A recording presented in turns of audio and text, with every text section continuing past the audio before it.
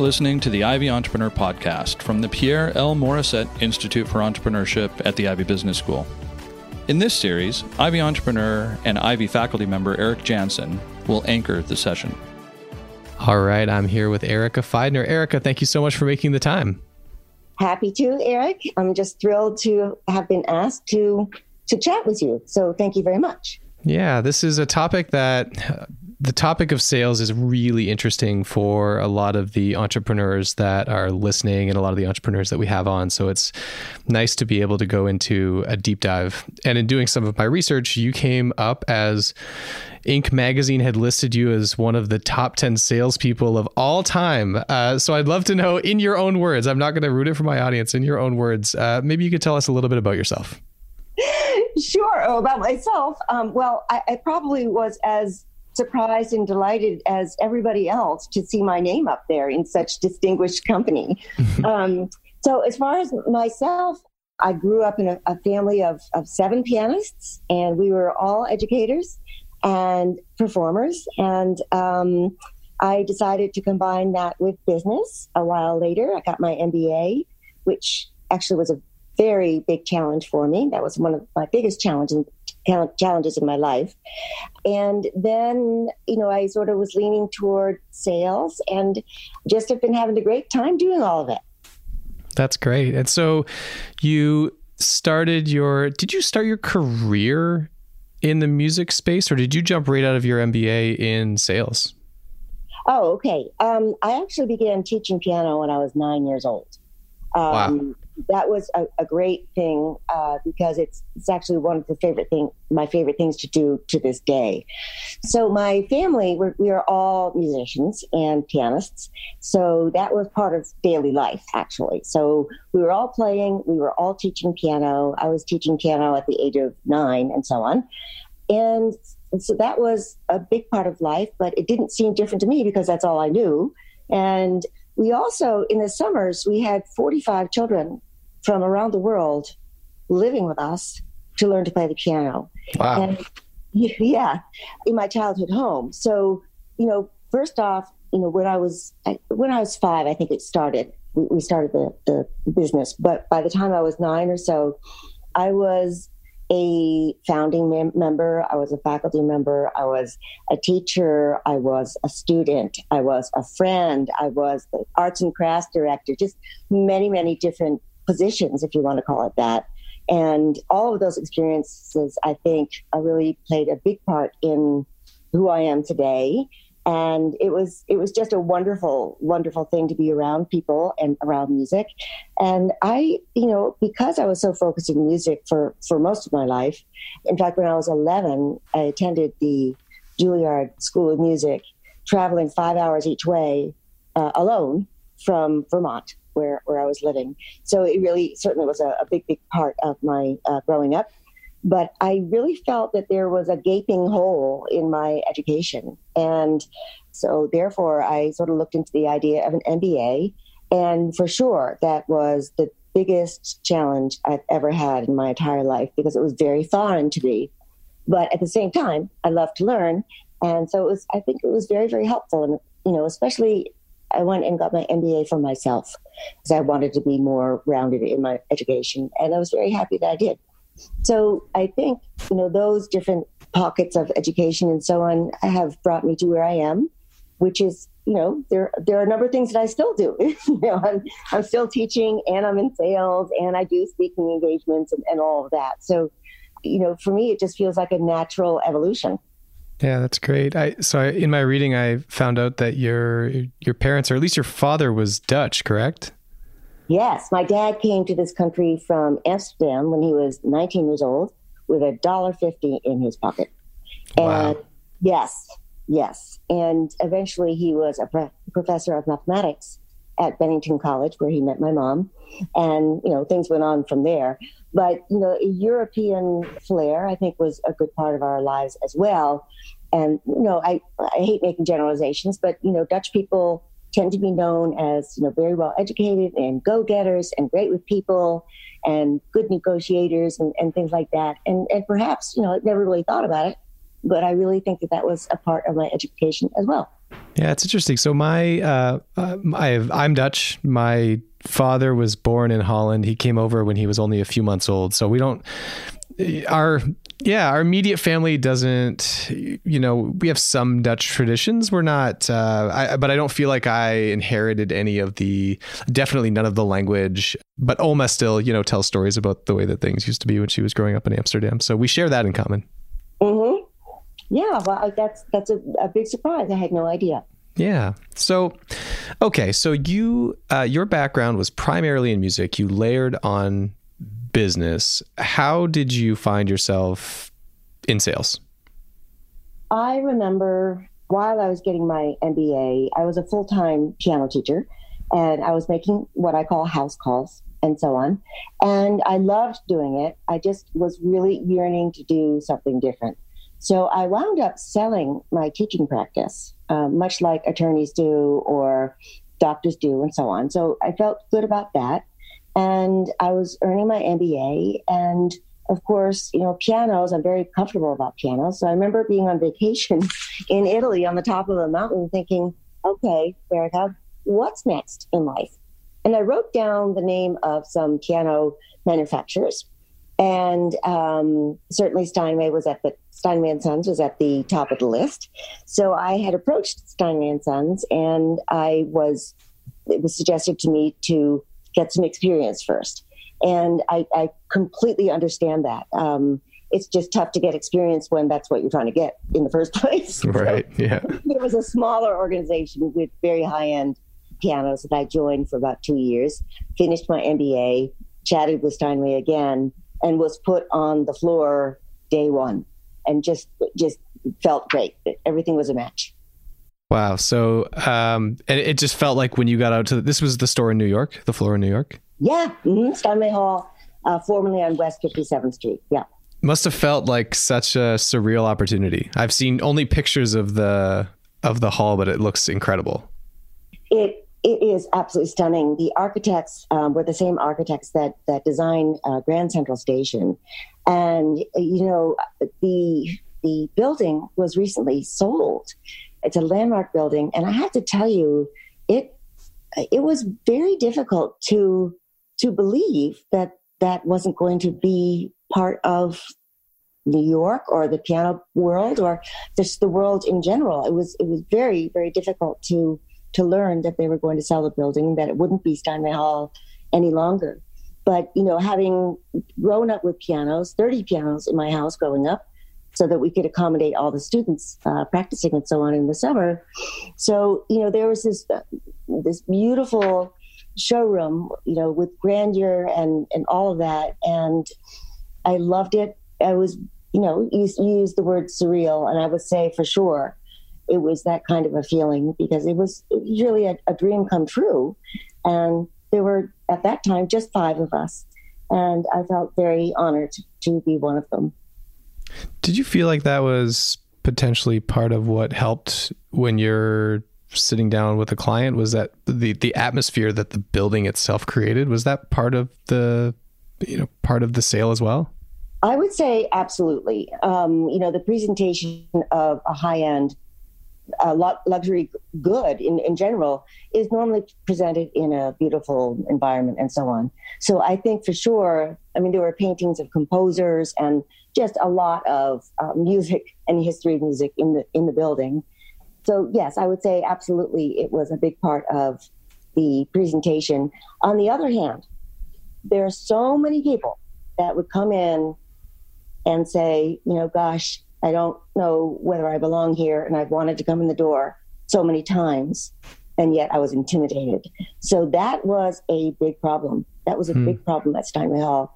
So I would try, as a person, when somebody came in, to greet them, in a very sort of contemporary way and very excited and so on, so that we could break the ice, because the building is very intimidating, I would say. It's beautiful, but, it was one of those things where you had to break the ice a bit when somebody walked in the door.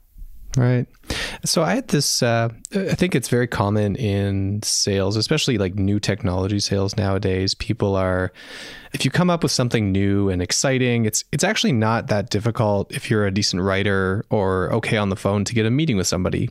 But those people might not be serious. They're more interested in, learning from you, picking your brain, spending time with you, even if they're never serious about ever really buying anything. So how did you think about, you must have had a lot of window shoppers. You must have had a lot of people that came in that were just, excited to see the space or wanted to come in and just take a peek. How did you figure out, or did you even care to figure out who was serious and who was not? Absolutely. So like many sales organizations, we had a rotation system. And so we also had a territory. So our territory was New York and Connecticut and New Jersey, general area. And so the receptionist would need to sort of get an idea of where they lived and then, which sales representative would be helping that person. On the other hand, if it was somebody just looking around and they were from out of town, it was still rotation, but it was in a different sense. So yes, absolutely. A lot of our time, it's, a very, very good question that you have here. A lot of our time was invested in greeting out-of-towners that were just there to look. And I'll tell you, for me, it's the same thing, because if somebody is coming in to learn about Steinway in general and pianos and so on, it's a huge opportunity to encourage them to continue to be interested in piano or music. There are some people where I just took them aside and I have a patent on how to read music in one lesson, and I would show them how to read music and off they went. It was just, it's always an opportunity. And yes, there are times where somebody came in and they said that they had no interest in the piano and that sort of thing. And did they go home with a beautiful instrument? Absolutely. And I think part of that is sort of, for me, it was sort of finding a thread with the client in how to talk about piano and music in general. And then because again, it's very intimidating to some people. Yes, for instance, there was a gentleman who was about to buy a 7-foot Steinway, and it was about $80,000. And he said, "Look, Erica, I love this piano. I understand completely why I should choose it." He explained to me, the craftsmanship and all of that. And each piano is different. And he told me that this one is fiery, and it's a very sort of French horn, round sound, and so on. And I understand that, Erica, but I'm embarrassed. I'm embarrassed to buy an $80,000 piano when I don't know anything about music and I don't play. So we talked about his family, and he had a daughter, and I made sure to get her a piano teacher in her, in their hometown. And with the gentleman, I showed him how to read music as well. And, it's one of those things where doing what I'm doing can actually change people's lives. And I know that sounds kind of lofty and all that, but really that's what we're doing. And, buying a piano isn't buying a piano to me. The whole experience is like none other, or it should be. And, it's bringing, beauty and music into someone's life. And how wonderful is that?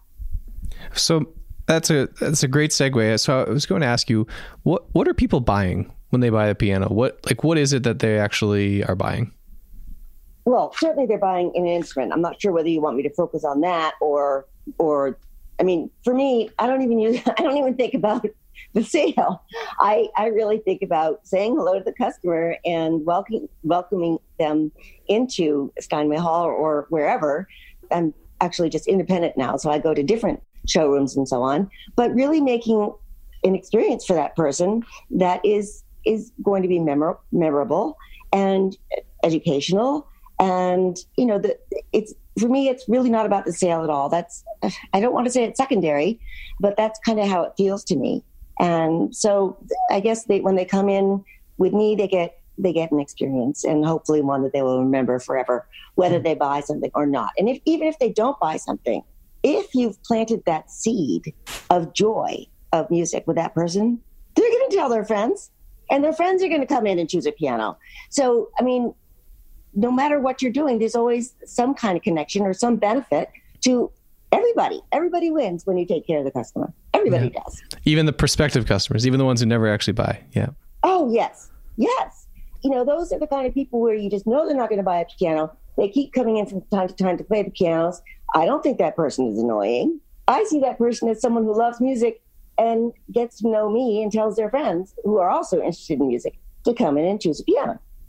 Yeah, that's interesting. So I noticed in the interviews that you've given, you're very careful not to say that you're not in sales. You don't want to say that you're a salesperson. So why are you so careful to make that distinction between either matchmaker or guide versus salesperson? Right. Great question. And I'll give you an example of where I'm coming from. And that is, before going into selling pianos, if you want to call it that, or piano matchmaking, as I call it. Yeah. I was a concert pianist and I was a teacher. And my father, of course, was a mathematician, but also a pianist and a teacher. We all were. And I just remember telling him that, I was so excited because I had been asked to join the team at Steinway & Sons at the Mecca on West 59th Street. And he looked at me, and I hate to say with a disappointed face, but that's what it was. And he said, "Erica, you're going to be a salesperson? Really?" Like, it just got this idea that, of course, he wanted me to be a concert pianist and so on. And, what was I doing? So I think that many people, my father included, that was way, way back in 1992, something like that. But the word sale or sales or sell, I've been known to say that it's a 4-letter word. And I can tell you also that just like the world in general, I'm changing what I have to say about sales, because I think people are ready for discussing and sort of honoring the business of sales and the profession itself. So for me, selling now, my perspective is, there's a transaction, and we're going to use that word and so on. And I guess I would just say that, selling is honorable. I also think, to get to the heart of it, when people are born, I mean, even when they're little, when you want something, if you want that candy bar or something, you're going to do everything you can to figure out how to have mom say yes. I mean, we're selling ourselves all the time. So, in every respect. And I think that, a lot of people are like, I could never be a salesperson or what have you. But I think everybody has the ability if they wanted to. And if they need a little bit of help, well, hey, I'm a teacher and it's teachable. So, and, P.S., it's fun. It's really fun. You're around people all the time. And, it's a great profession. Yeah, it feels like the tides are turning, or have been turning for some time. Certainly, I'm teaching right now at the Ivy Business School. We're one of the leading institutions that are really considering, investing heavily in educating our students in sales. So it's nice to see that it's starting to be taken way more seriously than it used to be. Oh, absolutely. And like I said, it's considered a very honorable profession these days. And, seeing these universities and so on, such as Ivy, it's terribly exciting to know that you're actually teaching sales because, like I just mentioned, I do believe it's teachable. Yes, it would take somebody with expertise to teach it. But I think it's fantastic that there are organizations that are focusing directly on sales because there are people like me whose experience is only organic. I mean, I didn't ever take a class on sales, even when I was getting my MBA. Yes, there was marketing. That was very, very different. So, it's something that is a great profession and lots of fun. And as I mentioned, it's teachable. And I'm just thrilled that sales in general and leadership and entrepreneurship are all getting the attention that they deserve. And I mean, that's one of the things that I'm moving into in my own life is to speak with executives or at colleges and universities with classrooms and so on about sales and about, how to sell and so on. And it's terribly fun. It's really just, it's very exciting. Yeah. People are keen to learn things that are actually going to help them right away, that they can turn around, walk out of the classroom and start to use right away. So it's exciting for that. Yeah, it is. And, I think also it's important that people know that, what we're doing is we're not teaching tactics. we're really, I anyway, really believe that we should talk more about how the client thinks. And, from the customer's perspective, and it sounds obvious. I know it sounds obvious, but it isn't. It's about the customer, less so about the product and less so about yourself.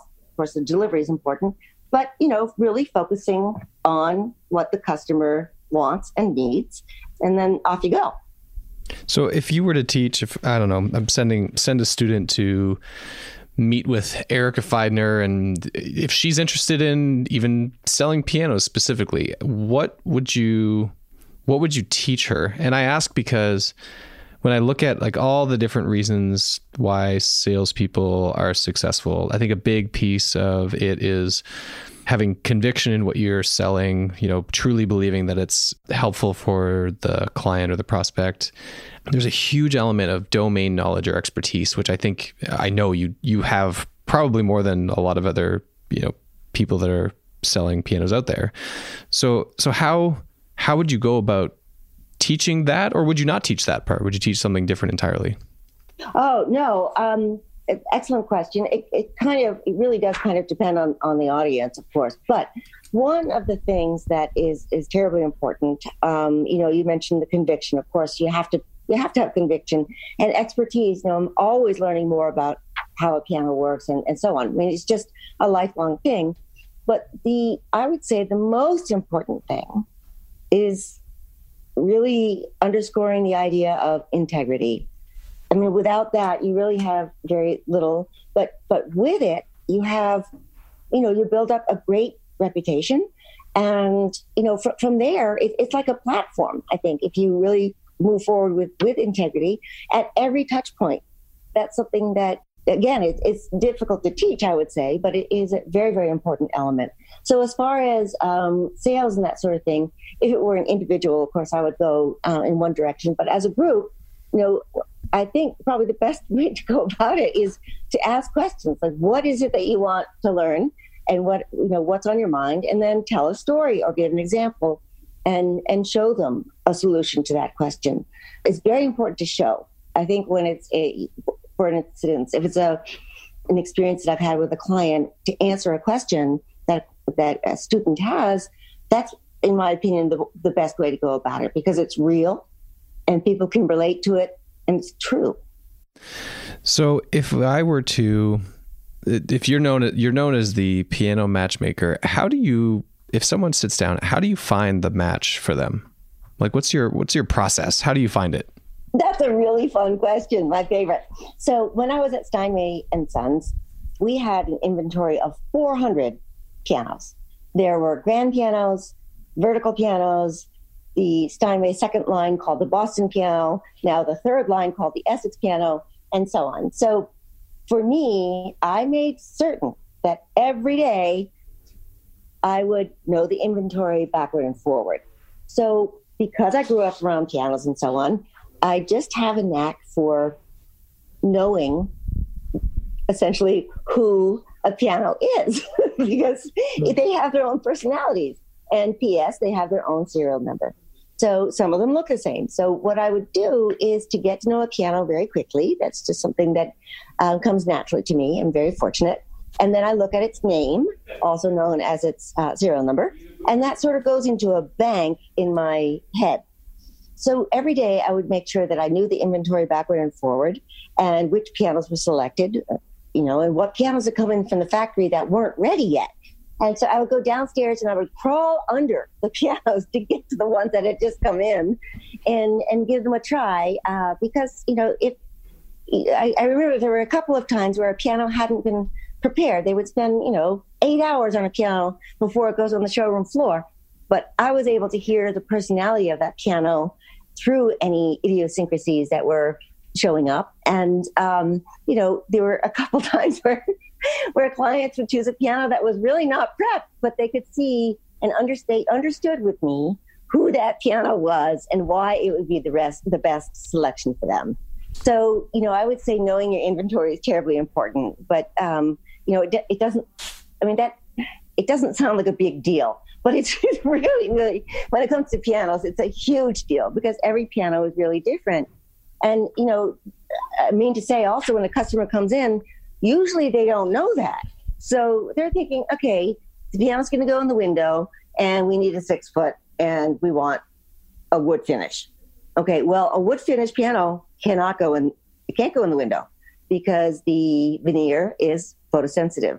So, we'll talk about placement and that sort of thing as well. But to open a can of worms and tell the customer that every piano is different, they would look at me like, what are you talking about? And did you just complicate this process? Right. And yes, it does complicate it. But at the same time, educating the customer, I would not let a piano go home unless that person really understood why that particular piano was the perfect match for that person or that family or that room. It's not that pianos change. They don't. But, placement in a room, it has a little bit of an effect.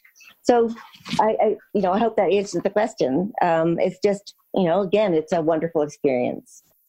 So that's fascinating to understand from the product side. Like you literally would start your day by going, I don't know where it was, the basement, I guess, and just picking through the inventory.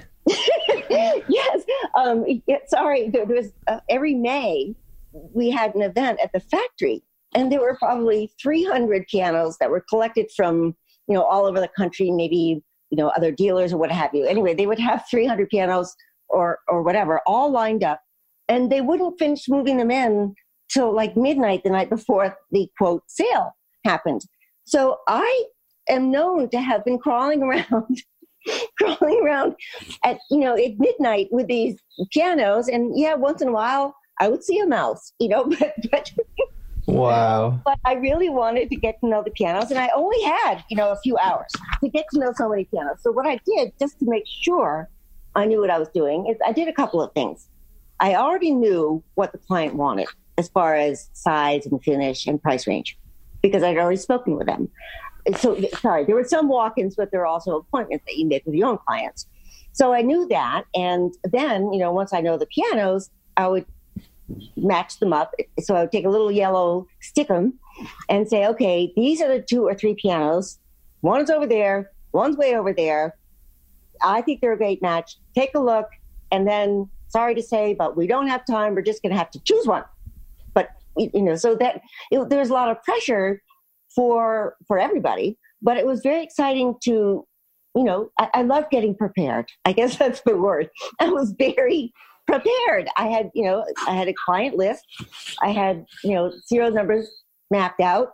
And I forgot to say, I had my own notes, if you want to call it that. So I would have a list of the models, as far as size and finish and the age, and that's fine. But then I would rate the pianos from 1 to 10 on whether they had a versatile sound or if they were shy or whether the piano sings beautifully or whether it's a drier sound. I mean, all these factors. So it's kind of like choosing a wine. Many people said, this is kind of like choosing a wine, and it is.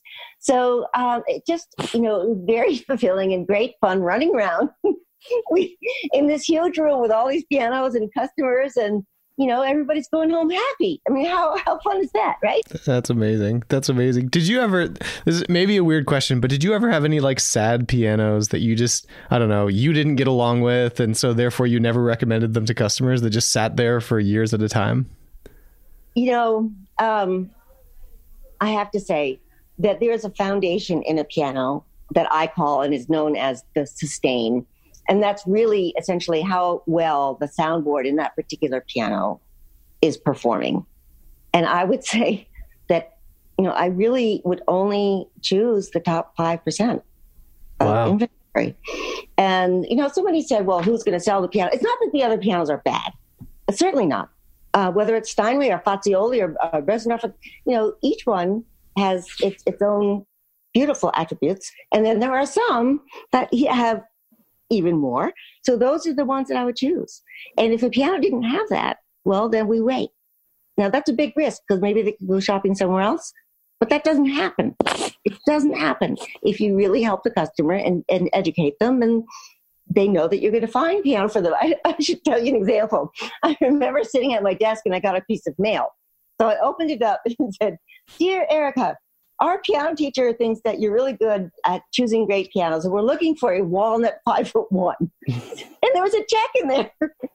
There was a check for $1,000. And what we can do is we can reserve a piano and then, have the customer come in and, either choose it or not. But it was just so funny. And yeah, there was a 5'1" walnut that was out of this world. It just happened to be. Other times, we would have to wait, and that was frequent too. But, if you really work on your reputation and you do the right thing every time, and you educate other piano teachers who, they have their own ego too, Wow. and, but if you educate them and they become part of it, then it's, everybody's having a good time. So I just remember that, that kind of thing has happened a few times, but it just made me so happy that somebody really trusted me. Trusted you that much. Here's the money. You pick it. I never met them. Yeah. Yeah. Eventually, of course, I I will not let a piano go home unless the customer understands. So yeah, it's great fun. So I want to, one more question, then I want to wrap up. So you talked a lot about how you get to know, I understand now how you became such an expert. I understand your process for getting to know the pianos. What was your process for getting to know the customers and really understand what they wanted? Again, a really great question. And fortunately for me, it was an organic education. So as far as getting to know the customer, remember that in the summer, there were 45 kids living with us, right? Every week. So there were probably 250 kids in and out of there every summer. We also had 10-day programs for adults from around the world. So we were around education and people from all walks of life all the time. And you will know as a professor that when you speak to people, you must speak with respect. And if you're teaching, you want to be, if I'm teaching piano, I want to encourage them. But at the same time, there are things that need improvement, and you have to find ways to say that. So I would say that as far as getting to know the customer, gosh, when I'm with them, or even on the phone, I listen very carefully to their voice. But if they're sort of intimidated, or if they're nervous, or what have you, I will sense that, and then go forward from there. Or maybe they're really excited, and we don't have time to talk about pianos. Let's just get them right on the bench. I think everybody has this ability. You're around people all the time, your whole life. And P.S., you're also selling at every touch point in your life. So, as far as getting to know the customer, no, it's not easy. And have I honed it to, an expert level? Yeah. And I think a lot of it is just a natural thing, and getting out, if you want to call it a vibe on a person, then, that's really what, I will know within 5 minutes which piano somebody should choose. I was going to say, so someone, I don't know, appointment is booked. I come in to see you in New York. You and I are sitting in a room together. We're having a conversation. How long until you start to, I want to peer in your brain. I want to zip open and peer into your brain. You're running through your catalog of all the different pianos and the different serial numbers. And how long until you say it's one of these? Or do you even say that out loud? Oh, yes. So, people might be, I would say that, to answer the question, I will know within 5 minutes.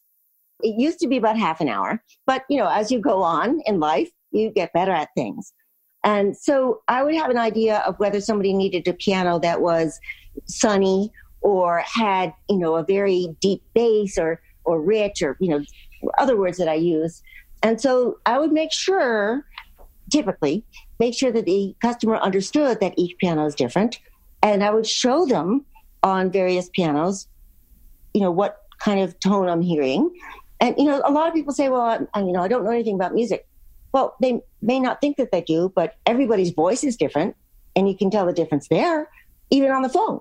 So it's one of those things where I try to make it as simple as possible. And even obvious. If it's my job to explain to a customer what a piano has to offer. So are there times where a customer comes in and I will show them the piano I have in mind right away. Yes, that has happened. Why? Because maybe there's another customer looking at that piano right then. And I'm really sorry, but that piano is meant to be for my customers. Wow, yeah. So it's like, all right, that's your piano. You came to me because your friend recommended me. That would be important, right? So they've been referred to me or what have you. That's your piano. Let's reserve it. And then I'll tell you why it's the right one. It's a little, I mean, I wouldn't do that. You know, we all have to respect each other. I mean, maybe that customer is just kind of looking at the cabinet or something like that. But, you know, with the really good ones, I want that to go to my customers. So there have been times, for instance, there have been times where I call a customer and ask for their credit card number over the phone to reserve the piano, and then they come in. That I do all the time, all the time. So that's an interesting commitment. You get like a micro commitment to see, you know, if you understand them, you know what they want, let's reserve it so that no one else takes it because I've got the perfect one for you. Yeah. I mean, you know, it's, again, I'm trying to put it in the perspective of actually selling, because to me, it's just a natural thing, you know? So yes, does it create urgency? Absolutely. Absolutely. And that, you know, the customer feels great about it because I'm there on their behalf and I have found the piano for them. And, you know, that must be a good feeling, I would think. So, you know, when they come in to see the piano, it's like a piano party. It's just, it's just great fun. So, and, you know, this isn't just for pianos. This is anything in life. You can make anything a party. And it better be fun. Like if you're going to spend this much time doing it and it's your job, maybe convincing is the wrong word, but like if it's your job to transfer the emotion and the passion that you feel for whatever it is you're selling into somebody else, you better be excited yourself. Exactly. And if somebody is selling a commodity, I mean, that's a good question, I think, as well. If somebody's selling a commodity, then how are you going to differentiate? You can't. So, but you can differentiate your own communication with a customer. And that's what you can be known for is, you know, she makes sure to take care of everything and the delivery. And then you make sure that you're known for your good work. And that way people will come to you. Yeah. Yeah. I noticed in that New Yorker article, they mentioned having happy customers and them, you know, referring other people to you, or you made the point earlier, even when people may not necessarily be customers right now, they might tell their friends about a good experience they have or have had, and then they would send their friends in. So by taking good care of people and actually caring about them, you've got this amazing referral system happening in the background. Absolutely. And, you know, my final years at Steinway, I was working by referral only. Wow. No, wouldn't be taking the calls. I wouldn't be taking the walk-ins. So, you know, that was a big risk to think about taking, but it was less of a risk because I feel like I know what I'm doing. And I had, you know, really built up a reputation. And of course, the New Yorker story was a big one. It was really helpful to have that sort of as my calling card. So, you know, by the way, the New Yorker story has just been auctioned, which is known as sold, to a world famous executive producer. Oh. Feature film. Wow. So my life rights just got sold. It's just crazy. My life rights got sold. 18 years after the story came out, there's an executive producer who has done films like 12 Years a Slave, Slumdog Millionaire, Billy Elliot, The Iron Lady. I mean, this woman is amazing. And she said that she couldn't get the story out of her head and that she wanted to do a feature film. So that's... Wow, that would be amazing. I'm staring. I feel like I'm staring at your picture in the article right now on it. I could see it. It would be a great movie. Thank you. I mean, I understand that the mortality rate is very high for film and that sort of thing, but I, you know, cross fingers and so on. But, you know, again, it's exciting to be able to share my world with the rest of the world, which is, you know, the joy of music. And how it can enrich your life and it's, you know, especially for oneself, if you have an idea of different sound and touch and that sort of thing, it's just exhilarating to play on different channels and to meet different channels. It's so much fun. Yeah, I've got, ever since I was a kid growing up, sort of middle-class family, but I always had dreams of owning a beautiful grand or baby grand piano that would be on like an elevated platform in my home that I would play one day. So I took lessons growing up, but since I moved away to university and started a family on my own, I haven't revisited it, but it's something that's sitting in the back of my mind. So I feel like I would be I know who I'm going to come to when the time is right, because there will be a time and I know who I'm going to come to. That's great. I can't help but say, when you're ready, and P.S. I can help you get ready, right? Yeah. And call me, and I teach by Skype. It's really fun. So the other thing is, I don't know the age of your children, but children can learn to play the piano from the age of 2. And, that's what I do. Is I do have some students that are 2 years old coming in here for their piano fun. It's not even a piano lesson. It's called piano fun. So, I'd be happy to talk with you about that at another time. But once you get the piano/music bug, there's no end to it. It's just really.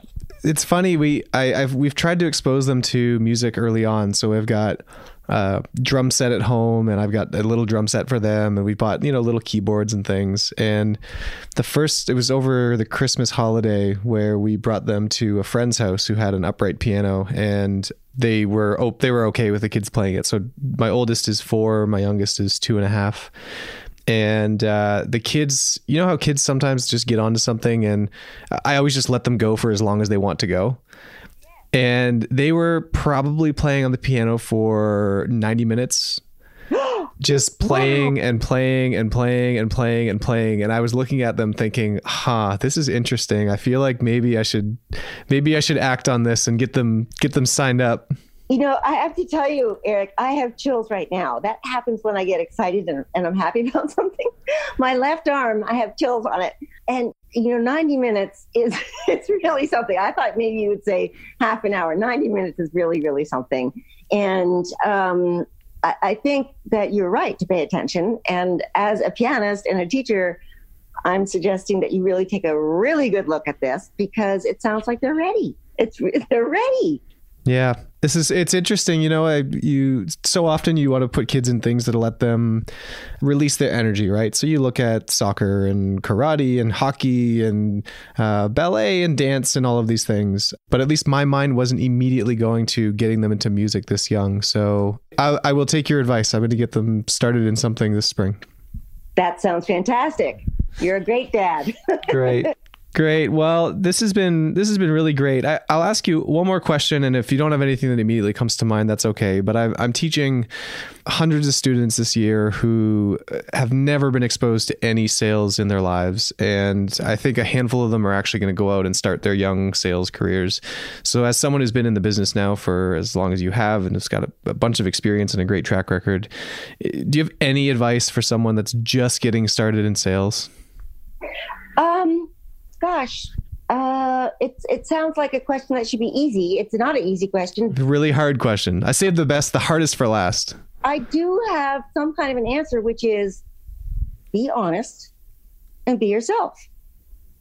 I really think those two things in communicating with the customer really, I'm not saying those are the only two things, but those two things are really important. Of course, you have to know a lot about the product and so on, but you also need to know why that customer should have it and how they're going to benefit from it. So certainly honesty and integrity, those two things are so important, because you never know. I mean, I never thought in a million years I'd be a salesperson and that I'd be selling high-end pianos.